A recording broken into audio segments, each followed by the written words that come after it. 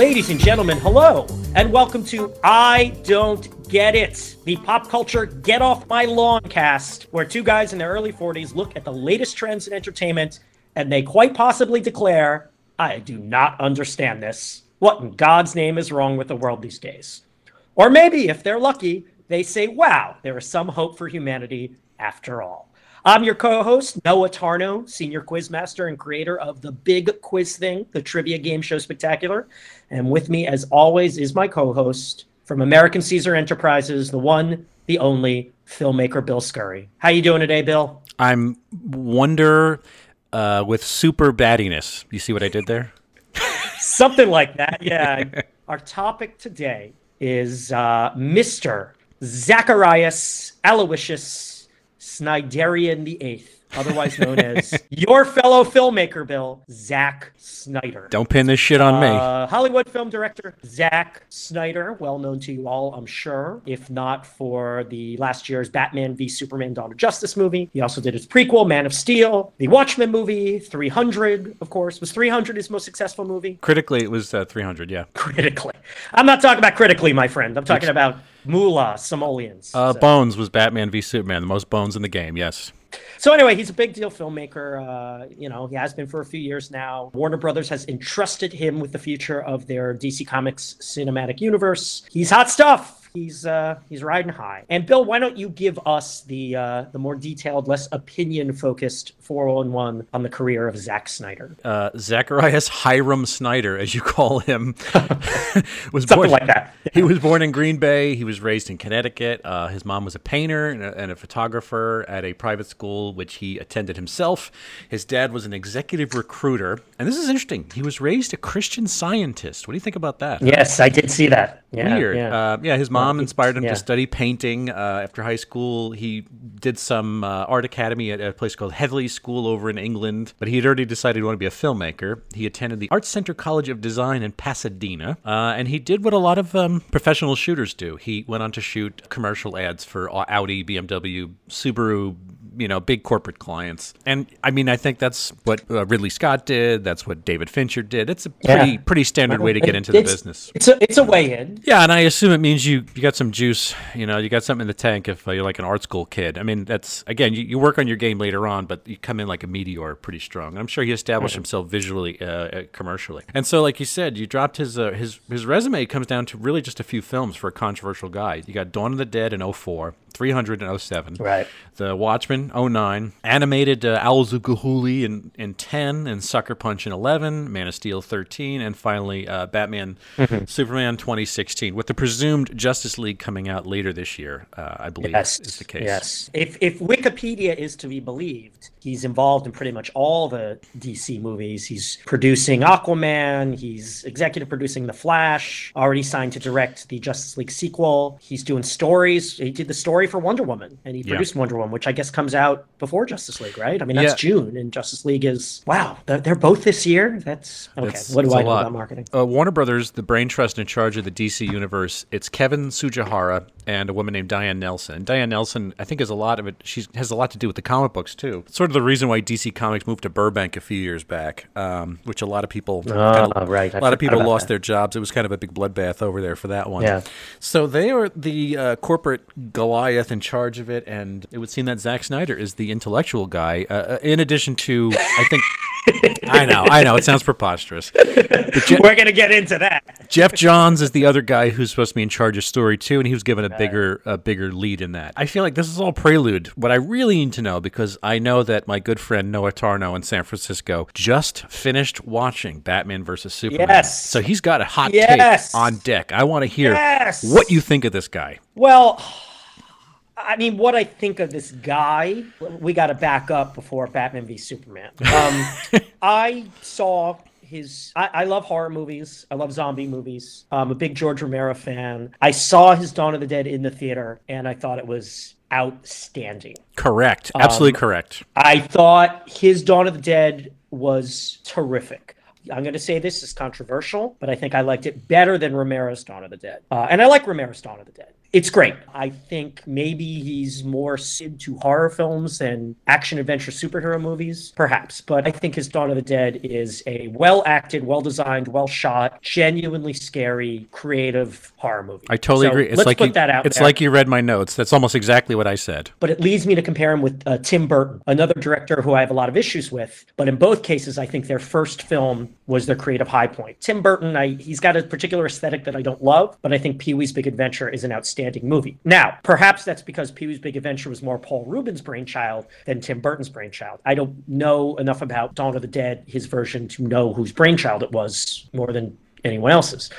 But I would say, as far as I could tell, Zack Snyder reached his creative peak with his first film. And then I saw Watchmen, and then Watchmen, I have a lot of emotional issues tied up with. The Watchmen graphic novel is probably my favorite book, period, ever. And while I don't hate Watchmen, I did not think it was a success. My takeaway from it was this guy clearly, and the screenwriter for that matter, clearly have no idea why Watchmen the book is as great as it is. They don't understand what made it the greatest work of superhero fiction ever.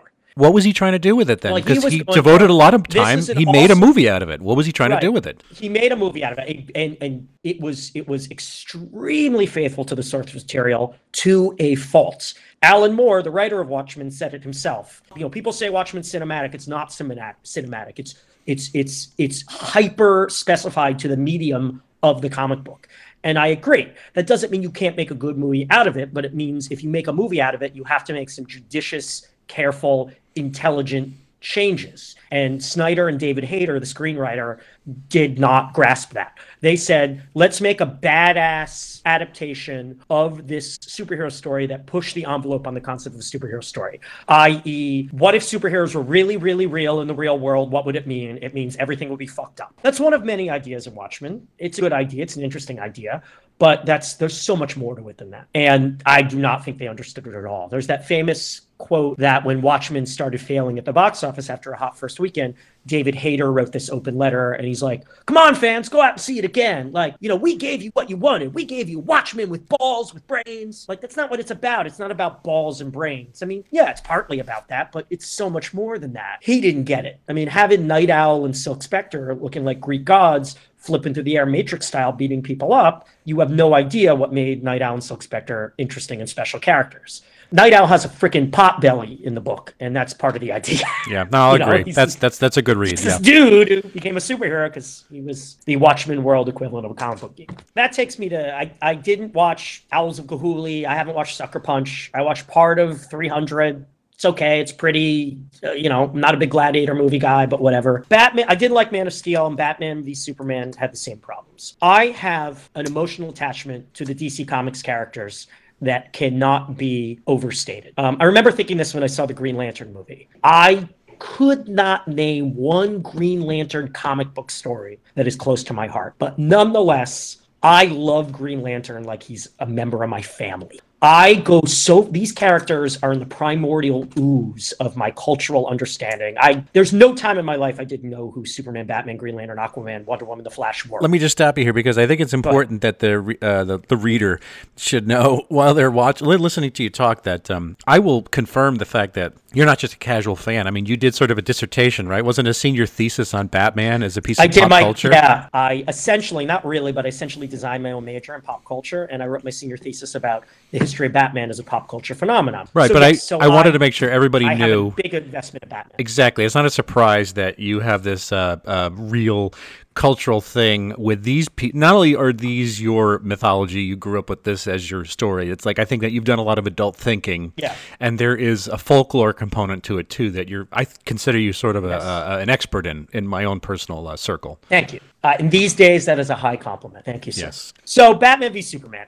I didn't watch it until now. I remember saying to people, and I say this more about the upcoming Justice League movie, I'm not going to watch it. My heart's been broken enough. I dreamed of a Justice League movie all my life, and as much as I love the Avengers movies, there was a little part of me that found them heartbreaking because I've always been a DC guy, and I wanted to see these great movies happen for the DC characters before the Marvel ones, blah, blah, blah. That being said, Batman v Superman didn't break my heart as much as I thought it would, maybe because it was exactly what I expected. You were divested from it by that point. I was divested from it in some ways. It is not a good movie. It is a pretty bad movie. I've seen a lot worse movies. I'd take Batman v Superman over Batman and Robin, the Arnold Schwarzenegger, George Clooney one. Okay. I would take Dawn of Justice over that. The whole thing's too dark. The action scenes don't flow. They shove in too many things. There are plot holes galore. And this is Zack Snyder's problem. He comes from the world. I think you brought up a good point. He made car commercials. It's about style. It's about mystique visually. And that's very credible for a filmmaker. But these characters are about touching a nerve. They are the continuation of thousands of years of American culture, of mythology and folklore, and getting at the primal human cultural desires. I mean, why is the superhero an American phenomenon? Because the superhero is a modern realization of the American literary hero, the cold, white, isolate killer. I mean, these things go back to James Fenimore Cooper and Mark Twain. He doesn't get that. He doesn't get that these are emotional characters. Some people do. Tim Burton got it a little in his Batman movies. The Christopher Reeve Superman movies absolutely got at that. Joss Whedon gets it at 100%. Bruce Timm and Paul Dini, who did the DC animated universe. Yeah, good point. They got that. Absolutely. Yeah. I think I have to agree with everything you said. I really can't add to your arguments or detract from them. He starts off with a film that's great, and Dawn of the Dead, and I too might actually enjoy it more than the George Romero version, just because it has its own visual 21st century flair to it. And then he winds up regressing. He winds up almost like Benjamin buttoning his career, not Benjamin Britten, Benjamin buttoning his career, almost like devolving into a more primordial filmmaker, leaving behind the initial sparks of uniqueness that he had at the beginning. There's a friend of mine named Michael Collia, who's a veteran of many a podcast, and he's also an esteemed pop culture writer himself. He has brought up something very pertinent, and that until he said it, I didn't really understand it. But his observation was that Snyder is approaching these characters in a very mythic way. As a contrast to what Kevin Feige is doing over at Marvel, they're treating their characters a little more humanely, a little more ad hoc, it's a little more informal. They're creating a larger archetype for DC Universe characters. Now, I think stylistically it's a smart idea because that's how you're distinguishing yourself from Marvel's brand. Right. The thing is, though, the mythic approach is great, and I think it befits the characters to be mythic. I mean, you're talking about Superman, you're talking about Batman, you're talking about practically not just pop culture gods, but actual gods in their own continuities. The problem is that the stories themselves aren't good. The problem is that the interpretations of the characters on a moment-to-moment basis aren't good. And so it doesn't matter if you have these stakes that are enormous and you have this incredible cultural capital of seeing mountains moved and I-beams and gods fight each other. If there's nothing interesting that is informing it, it just looks like a Fast and Furious movie where you're watching CGI cars crash between skyscrapers in Dubai. It's a good point, because one of the essential differences between, in comics at least, the DC and the Marvel kind of philosophy. DC happened first, more or less, and their comics didn't have a lot of characterization. It was more about the adventure than the interplay of the characters. And then Marvel came along in the 60s and kind of revolutionized comics by having Spider-Man had teenage problems and the Fantastic Four bickered and blah, blah, blah. Pretty much ever since then, DC has kind of gone through these spasms of saying, well, our characters are more mythic, but also we're going to have that interplay. Their hottest comic of the early 80s was the Teen Titans, the new Teen Titans, because they were kind of taking a Marvel approach. Absolutely. The characters are dating and arguing. Also, they had Marv Wolfman and George Perez, who were two of the greatest comic creators ever. So DC has always had this kind of push-pull thing. So you're right, it's smart to kind of take that more mythic approach. But the problem with that, as I see it, at least as it concerns these movies, is that if you're going to be mythic, it's got to have some parable. It's got to make some statement, about human nature, about science, or about the world or philosophy. And these movies, they try that, but they're just not smart enough to get there. I'm going to quote you. When Man of Steel came out in 2013, I believe you said to me, Zack Snyder is a dullard who doesn't understand Superman at all. And I think that's true, yeah. To underline your point, it is true that there is the idea that the image is mythic, but what he's doing with Superman, I mean, obviously we keep hammering on this point that he doesn't understand Superman, and he's not leading Henry Cavill through something that might actually work or something that might benefit Henry Cavill's skills as an actor, whatever those might be, other than the fact that he looks good with a little curl in the front and the costume. He fills out the costume with an impressive physique. There's just not much. See, I think he looks terrible. I think he looks awful. Okay. I think he's too dark. I think Superman's got to make you feel good. Big Blue Boy Scout. I like that nickname. That's an aesthetic thing. Yeah. I'm not going to disagree with you there. But I think that Zack Snyder has this, there's almost like a structural flaw. And it started to be shown early with his movies. And I mean, I'll go back to the box office for Dawn of the Dead, right? Came out in 2004. He had a $26 million budget. That movie turned over $102 million. That's great. That's nearly like 4 times the amount. Nobody had any right to think that a Dawn of the Dead remake would be great, but he put this ironic postmodern sensibility. He also managed to get great performances out of Sarah Polley, and who was it? Jake Weber as a character actor. Ving Rhames was in it. This is the first time we saw Ty Burrell.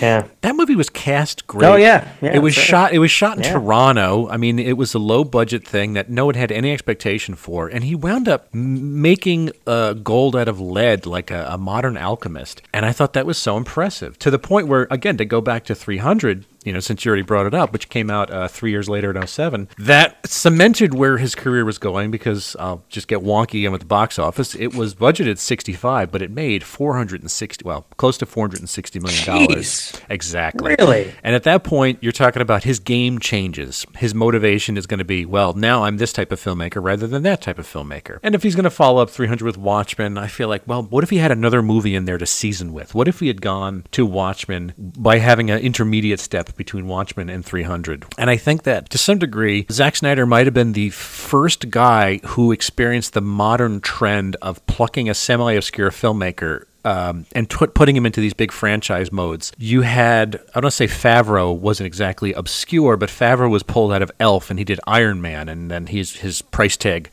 leapt up a lot. You're talking about the guys like Colin Trevorrow, who did Safety Not Guaranteed, and the next movie after that winds up being Jurassic World. You saw Rogue One, right? I'm assuming? Yeah. Okay, Rogue One is a great example, because I love the first movie that guy Gareth Edwards made, which is called Monsters, and it was this real, unassuming, low-budget, almost like mumblecore horror monster movie. And he went right from Monsters to Godzilla, and I feel like he missed a gear. He missed a year or so of school. And his visual style was there, but he didn't get a chance to season into the filmmaker that he might have otherwise come into. And I think that Zack Snyder, it's almost like watching a baby being given a driver's license. Like, he could eventually or turn into the type of filmmaker you'd want to see something from, but for the moment, you're almost like watching adolescence unfold on film at a very high price tag. I don't disagree with you. I think that's a problem in a lot of arts these days, and probably always, and especially Hollywood, which is, I've said this before, Hollywood the most conservative, and not politically conservative, but just afraid of change. And if someone makes us money, we're going to jump all over them. I think Snyder's bigger problem, and I feel like I sort of got at this before, but maybe not clearly enough, is that he does well with zombies and people running from zombies. He did well with gladiators. The idea of a superhero, at least from my point of view, is that there's depth to it. It's an archetype with a personality, and he's not equipped for that. And I feel like Hollywood people don't understand that, and they don't understand why people love superheroes more than, in this day and age, more than cowboys. Well, no, cowboys are a bad example, because cowboys were always about the personality. I don't know, gladiators. I mean, these just stick figure adventurers. There's still a lack of understanding among the mainstream, even though superheroes have entered mainstream more, that what we love about superheroes isn't two-dimensional guys beating up other two-dimensional guys. It's as much as three-dimension as a fictional character can be, approaching a three-dimensional problem. That's what made Watchmen special, is it took that idea to the limit. It made as much as possible a comic book about real people as superheroes, as much as possible. It's still, in this fantasy world, but and that's what makes Batman particularly special, and that's what makes Superman special in those good iterations. I like Superman and Batman story from the 50s, but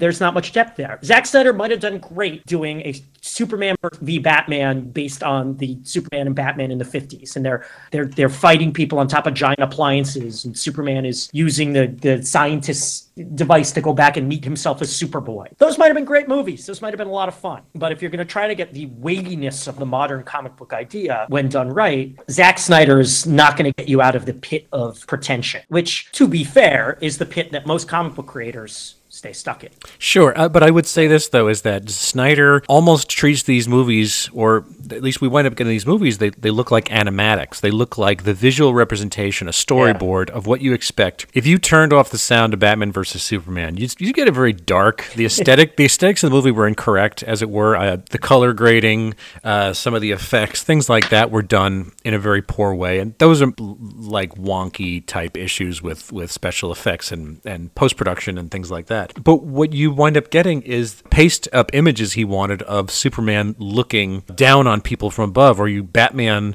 with a grapnel gun, or specific panel recreations. And that was what 300 was about, and that's what Watchmen was about. I was in the theater watching 300, and I felt like 300 was very stiff, and it was very formalized. And it wasn't much enjoyable about it because I felt like I didn't get a chance to know any of the characters. I mean, it was great when what's his name yelled, "This is Sparta," and kicked the guy down the hole. But for the rest of the movie, it was these slow motion images which didn't really excite me. It was so formal. It was, and I don't mean formal like a tuxedo. I'm saying it was so based on form, and it had so little to do with fluid movement of film and 3 dimensions and all that stuff. Spartans! What is your profession? See, old friend, I brought more soldiers than you did. Why is he so popular? Why has he been given the keys to the DC Cinematic Universe kingdom? It's a fucking mystery, man. It's a 2-part question, because the first one is, why do Kevin Tsujihara and Diane Nelson see him as the ambassador of these characters? Because he sort of fucked it up.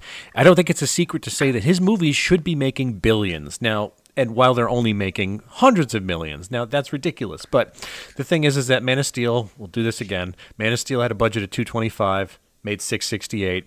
Batman versus Superman had a budget of $250, made $873. It's a lot of money. However, it was supposed to make $1.5 billion because that's what the Avengers movies turned around. Yeah. So these things had a pretty good ROI. However, Warner Brothers was expecting something a lot bigger. Now, you could almost consider a movie that made $873 million a failure just because it was supposed to do so much better than that. However, I think that they're just for some reason thinking we can't alter our tack.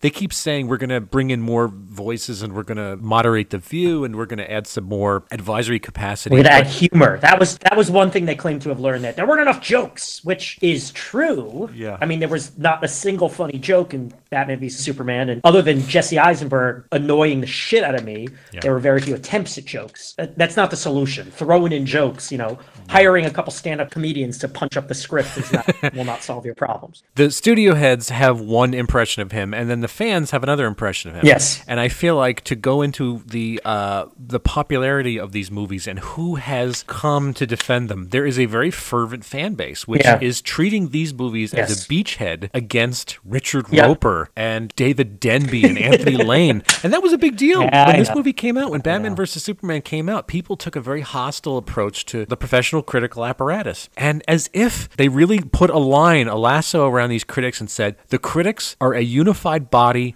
that want these movies to fail because of elitism, not because these critics sat in a movie theater and watched it and came up with the distinction all on their own that these movies were terrible. People formulated a conspiracy. That predated that, and I saw that. I've said this before. I liked The Dark Knight, Christopher Nolan, but I thought it's grossly overrated because people wanted to have orgasms over the serious Batman movie. But I thought the movie was flawed, and I still remember my friend David Fear, who's now a film critic for Rolling Stone, among other places. Sure, yeah. At the time was writing for Time Out New York. He said, it's pretty good, but it's flawed. And the letters he got were unbelievable. No one threatened to kill him, but they were awfully close. Yeah. And the one letter that really touched a nerve with him was this guy just yelling like, "You are making yourself irrelevant." Yeah. And I remember he said to me, he's like, I thought about writing this guy back. He's like, why do you care? Like, why are you... I'm becoming irrelevant, so why are you giving me this quote-unquote helpful advice? Like, so I'm irrelevant. Fucking ignore me. Right. I've just dismissed myself in your brain. Right. Is this just, the elites, you're awful, but you're hurting our feelings because, you're not accepting as genius this thing we want to be genius. Hey, man, I made a movie on YouTube. It came out, I guess, last spring. It was just me sitting in a chair, and I don't usually do this, but I set up a camera in front of myself. I did a video essay about Batman versus Superman. Superman. And I mean, I feel the way that Lane and Denby and Manohla Dargis and all these other people, these credible reviewers did, where I felt like it was a terrible movie. I feel like it was a failure, and it was incorrect. But it was more the idea that I was detecting this trend that I didn't realize would wind up auguring what happened in November with Election Day, where all of a sudden there was the cult. I'm going to go there with this because I feel like it earns it. There's the cult of somebody that people have adopted, and they wind up becoming the standard bearers for something, and they wind up imputing this value to it that I just don't see. And I'm not saying that Zack Snyder is a terrible person. Right or wrong. My country, my filmmaker, right or wrong. My country, right or wrong. My franchise, right or wrong. And people have adopted Zack Snyder in these DC movies as their bulwark. And I don't understand how you can look into this movie and see, it's not just an impression, it's the actual blow-by-blow argument that people are making about things that they're looking at it and they're seeing things that aren't there. It's like looking into a kaleidoscope. Because Zack Snyder and what he represents is taking them seriously. You know, you and me, man, in the 80s, we were out in the woods. No one cared about superheroes. No one cared about comic books. You mentioned my college thesis. There's a quote in my college thesis that when I reread it 5 years ago, blew me away. Yourself blew yourself away, yes. Well, no, it wasn't my quote. It was a quote from Tim Burton. So in 1988, when they first announced Michael Keaton would play Batman, there was some blowback. I mean, this is the pre-internet days, so it only went so far. But people are like, what the fuck? Mr. Mom is playing Batman? Like, and you know, the assumption that like, you're still in the Adam West mindset and you got to take Batman seriously. Like, why is this scrawny comedian playing Batman? And people were very upset. Nerds were very upset. And Tim Burton's statement on it, unbelievable. He said something to the effect of, this is a Hollywood movie, X millions of dollars being spent on it. It is too big to care what a comic book fan thinks. Now, can you imagine if a director said that now? He would have to be taken off the project. He would be pilloried. He'd be attached to four horses that were hit and driven in four different directions. Well, I think you exaggerate a little, but I do think that he would be taken off the project. I think if someone said that now, if Zack Snyder, not that Zack Snyder would ever say that, if a director of the Cyborg movie said that, whatever, he would have to be taken off the project. Mm-hmm. So we were in the woods, man. We were in the forest. No one took us seriously. No one took our world seriously. We were the outsider. We were superheroes are kid stuff. Batman is a clown who's fighting Otto Preminger in a Mr. Freeze costume. Batman 66, awesome series, but it is what it is. And when I was a kid, I had some issues with it. So now people are so emotionally invested, especially if they're adults, but they still feel like an outsider. I feel like an outsider, but Zack Snyder helming a $250 million version of their character is validation of their entire being by the mainstream. And they might claim that they don't care what David Fear or David Denby or Richard Roper think, but they do, because those guys are the establishment and they want to be accepted by the establishment. Almost everyone wants to be accepted and loved and praised on some level. And you're right, it did fuel a lot of the election of the Orange Goblin because, you know, it's we want to be taken seriously, and this guy takes us seriously. None of you seem to understand. I'm not locked in here with you. That's it! You're locked in here with me! Would you like this guy's career? Would you love his CV if you were a kid? And I'm gonna lead off just by saying unequivocally, yes, absolutely. I know for a fact that I would love it as a kid because, first of all, I had no critical faculty as a kid. Look, I liked good movies, but you've said that many times, sir. I liked good movies, but I also liked a lot of shit movies. But there's no way I would not have watched Batman vs. Superman at the age of 13, 14 years old and not have just totally jived on what I saw. There's no way I would have seen Jeremy Irons, and there's no way I would have seen the cadaver of Michael Shannon reanimated in a boom tube. And there absolutely. How much do you think he got paid for that? He wasn't even there. It was a maquette. It was a latex maquette. I guess it wasn't. I guess it wasn't him. I guess it was a dummy. Now, I mean, I sort of wonder if this impression is what makes me feel like the fact that I'm in touch with the juvenile Bill Scurry who loved this stuff, and that this would have been Skurnip for sure. And I wonder, does this help explain?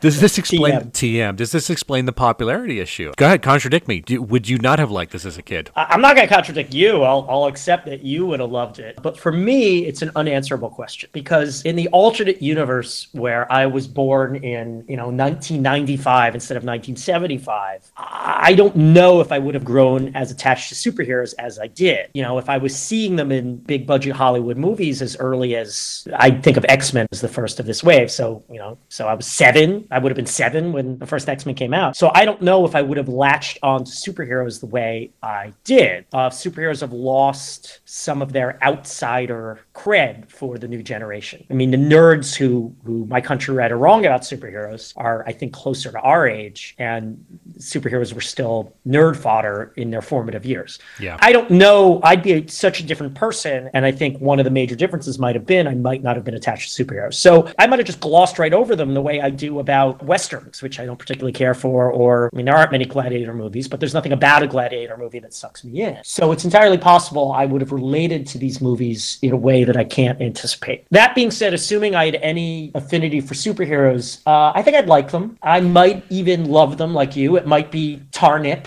Now, what about the guy's whole career? I'm saying it's like, I feel like his sensibility is at once primed to be this huge moneymaker, but it's also just about the coolest thing a 13-year-old boy would have ever seen. Yeah, I mean, look, and this gets us another thing. Like, we're kind of dancing around it, but the thing is, it's all style over substance. It's all, these movies are beautiful. 300's gorgeous, but who gives a shit? That's why whenever someone describes a movie as like, well, the story's bad, but the special effects are great, I know I'm going to hate it. Because if I don't get a good story, if I don't get good performances, I'm out. I'm done. It's a snake bite, and that's why this question matters, is because we're trying to reverse engineer what we would have liked about it as a kid. I feel like, again, it helps pay into the question of why is it popular. I mean, I liked stories as a kid. The reason I preferred Batman over other superheroes as a kid is because, and the reason why Watchmen made me go nuts when I first read it when I was 15 is I love the fantasy of the real superhero and seeing these people I mean, it's ironic I like DC over Marvel because seeing these people interact as some facsimile of human beings. It's possible I would have hated it because I'm not seeing them interact as real people. Then again, in my malformed young understanding of what interaction is, I might have looked at an hour of Superman's funeral and Lois Lane crying as,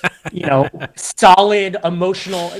That's the problem. See, he tries. He's trying to He's trying his fucking ass off. Failing. And he's failing. He's not saying, fuck it, I don't care about that. I want, Superman beating the shit out of Doomsday. That's all that matters. The movies come off as a moron's conception of depth. And that's why they didn't grasp Watchmen. They don't grasp what makes Superman special. They don't really grasp what makes Batman special. You got Dawn of the Dead in there, though. Dawn of the Dead exists as this sort of counterfactual anecdote which somehow explains that there is this potential, there is this small homuncular filmmaker trapped inside of the bro. Yeah, but I have no emotional investment in the characters in Dawn of the Dead. I can't remember their name. Oh, right? I love the characters. I love the characters in Dawn of the Dead. I thought the characters are fine. I thought it was a sharp script. I thought Sarah Polley was great. I thought Jake Weber was great. I know I keep mentioning their names. They were fine. They were great. But they're not archetypes. There's no emotional investment in them beyond the movie. I don't know. You're right. It's maybe he had it and he lost it. Maybe he was corrupted by money. I don't know. But I feel like you don't need to go so far in a zombie movie to get good characterization. You don't have to. You guys had really rough childhoods, didn't you? Sweetheart, let me tell you something. You have my permission. If I ever turn into one of those things, do me a favor. Blow my fucking head off. Oh, yeah, you can count on that. Speaking of zombie movies, is this a sign of the apocalypse? Do you find that Zack Snyder, his swelling power in the universe, is a sign of the apocalypse? Yes. I will agree with you. Yeah. This is what we talked about with Jimmy Fallon. This is the lowering of cultural standards. This is people thinking they're smart and not being smart. This is people thinking they're deep and not being deep. This is the road to idiocracy and ass winning the Academy Award. It's a lot closer to the starting line than the finish line. This is happening at the same time as you have some of the better examples of successes. And it's not even just a matter of, people will take some bullshit if it's the only bullshit that's available. If it's in an underserved market. This is an overserved market. And so you wind up having an example of some of the greatest things. You have some of the greatest action films. The people that really read the script, really read the screen. They understand filmmaking. They edit these things well. The special effects have never been better. It's almost like you can take photography for granted in most cases. Things like Michael Bay aside, I'm saying is that you can count on these things to be just really slick packages. And so at the same time, you have a really successful movie like Avengers 1, and I'm not going to assume everyone loved Avengers, but I really do think it's a fairly compact and successful way to interpret the Avengers. It comes out at the same time as Zack Snyder's making films. All right. Well, but there's something to be said for the fact that I think on almost every level, Avengers was a far more successful movie than Batman v Superman. I mean, people care about it more. I bet if you looked at the faces of people leaving Avengers versus the faces of people leaving Batman v Superman, you'd see a lot more smiles leaving Avengers. Well, it's not just a taste issue. This is my point, is that you obviously, again, not being underserved, but you wind up having a number of different food stuff options on your menu. You can buy the grim thing, you can buy the dark thing, you can buy the sunny thing, you can buy the hopeful thing, you can buy the ironically humorous thing. People are opting to double down on really poorly cooked food. Now, I understand that metaphor doesn't hold any weight because our food in America is poorly cooked and people love it. Or maybe it does hold to. It's hard to tell. But that's why I take this as a sign of the apocalypse, is because you are serving this alongside wonderfully cooked food. So this is interesting. I think you're saying it's a sign of the apocalypse in a different way I'm saying. And I'm starting to think you're getting at it more accurately than me. I'm saying it's a sign of the apocalypse because people like shit. You're saying, and I mean consumers, you're saying it's a sign of the apocalypse because the people in power, the powers that be, are doubling down on shit and serving shit, and industries corrupted, and industries run through with incompetence and lack of understanding. And maybe that's more true, that these people who keep, driving dump trucks of money to Zack Snyder's house, and by the way, he needs it. He has 8 kids. Yes, I did. 8 kids, like man. 50, and he has 8 kids. He lives in a gigantic shoe in Pasadena, If you're rich, you can afford all the kids you want. Why they've given Zack Snyder the keys to the kingdom. And maybe the apocalypse we're talking about here is just the utter corruption and lack of standards of the arts industry. It'll be interesting 20 years from now. Are people still watching the Marvel movies? Are people still watching the Zack Snyder movies? Let me answer that question for you. Yeah. They're both going to be still coming out. They'll be on wave 28, so we won't have a chance to have distance from them, believe me. We'll be reduced to the 5th Defenders movie and the Blue Devil movie. They'll have gone down the list of DC the Brother Power of the Geek sequel. Martha, why did you say that name? Stop! Please, stop! Why did you say that name? It's his mother's name. Are you jealous of Zack Snyder? Sure. I would love to have been involved in Batman's mainstreaming and have a lot of money. Yeah, I mean, look, it was never my dream to direct a Batman movie, but it was my dream to be one of the primary forces in the Batman world. Interesting. I think I could separate my jealousy from my denigration of his work and what he represents, but I'm jealous of everyone, Bill. This question's going to get really old. As a man who's had his hand on the wheel of so many great things, I mean, again, I'm not going to count 300 as a great thing, but Watchmen's a great thing, and, George Romero's legacy is a great thing, and having access to the DC universe, these characters that have been around for 80 years is a great thing. That's a lot of responsibility. It's also a big privilege, and I almost feel like you need to keep earning that over and over again. Zack Snyder just sort of gets this privilege almost like based on nothing, and it is extremely... Again, it culturally, it's a big wheelhouse for us, and the fact is it keeps happening over and over again. To us keeps flunking, you'd say you've just disqualified yourself from it. But like I say, Hollywood is conservative and it's inertia. They're going to stick with Zack Snyder because they don't know what the hell else to do. Oh, Marvel has Joss Whedon. Let's get our own Joss Whedon. This Zack Snyder guy likes superheroes. Let's give it to him. I think that brings us to the end of our discussion. I think it does. As always, they win and we lose. Zack Snyder's going to keep making movies. Our opinion will die on the vine. Noah Tarnow has a tattoo across his chest in Gothic type that says they win and we lose. It's my philosophy. Never try, my friend. You can find past episodes of this show on iTunes and SoundCloud. You can tweet us at Noah and Bill Show. You can write us at noahandbilldon'tgetit@gmail.com, or you can just visit the website idon'tgetitpodcast.com. You can find me, Bill Scurry, at William Scurry on Twitter, and AM Caesar on YouTube. Noah Tarnow, what is your Twitter bona fides? At Noah Tarnow, bigquizthing.com. The Big Quiz Thing is my company. You can learn about it there. And also noahtarnow.com, which these days has been given over entirely to my 2017 karaoke marathon. I am singing upwards of 300 karaoke songs in 2017 to raise money for the American Civil Liberties Union. Pay for this guy to sing Hall & Oates, please, because it's going right to a good cause. I cannot hit Daryl Hall's notes. I've tried. Well, I think that draws us to the end, a conclusion where we have plumbed the depths, and we have once again found out that we do not get it. I don't get it. I don't get it either. I don't get it. A production of American Caesar Enterprises 2017.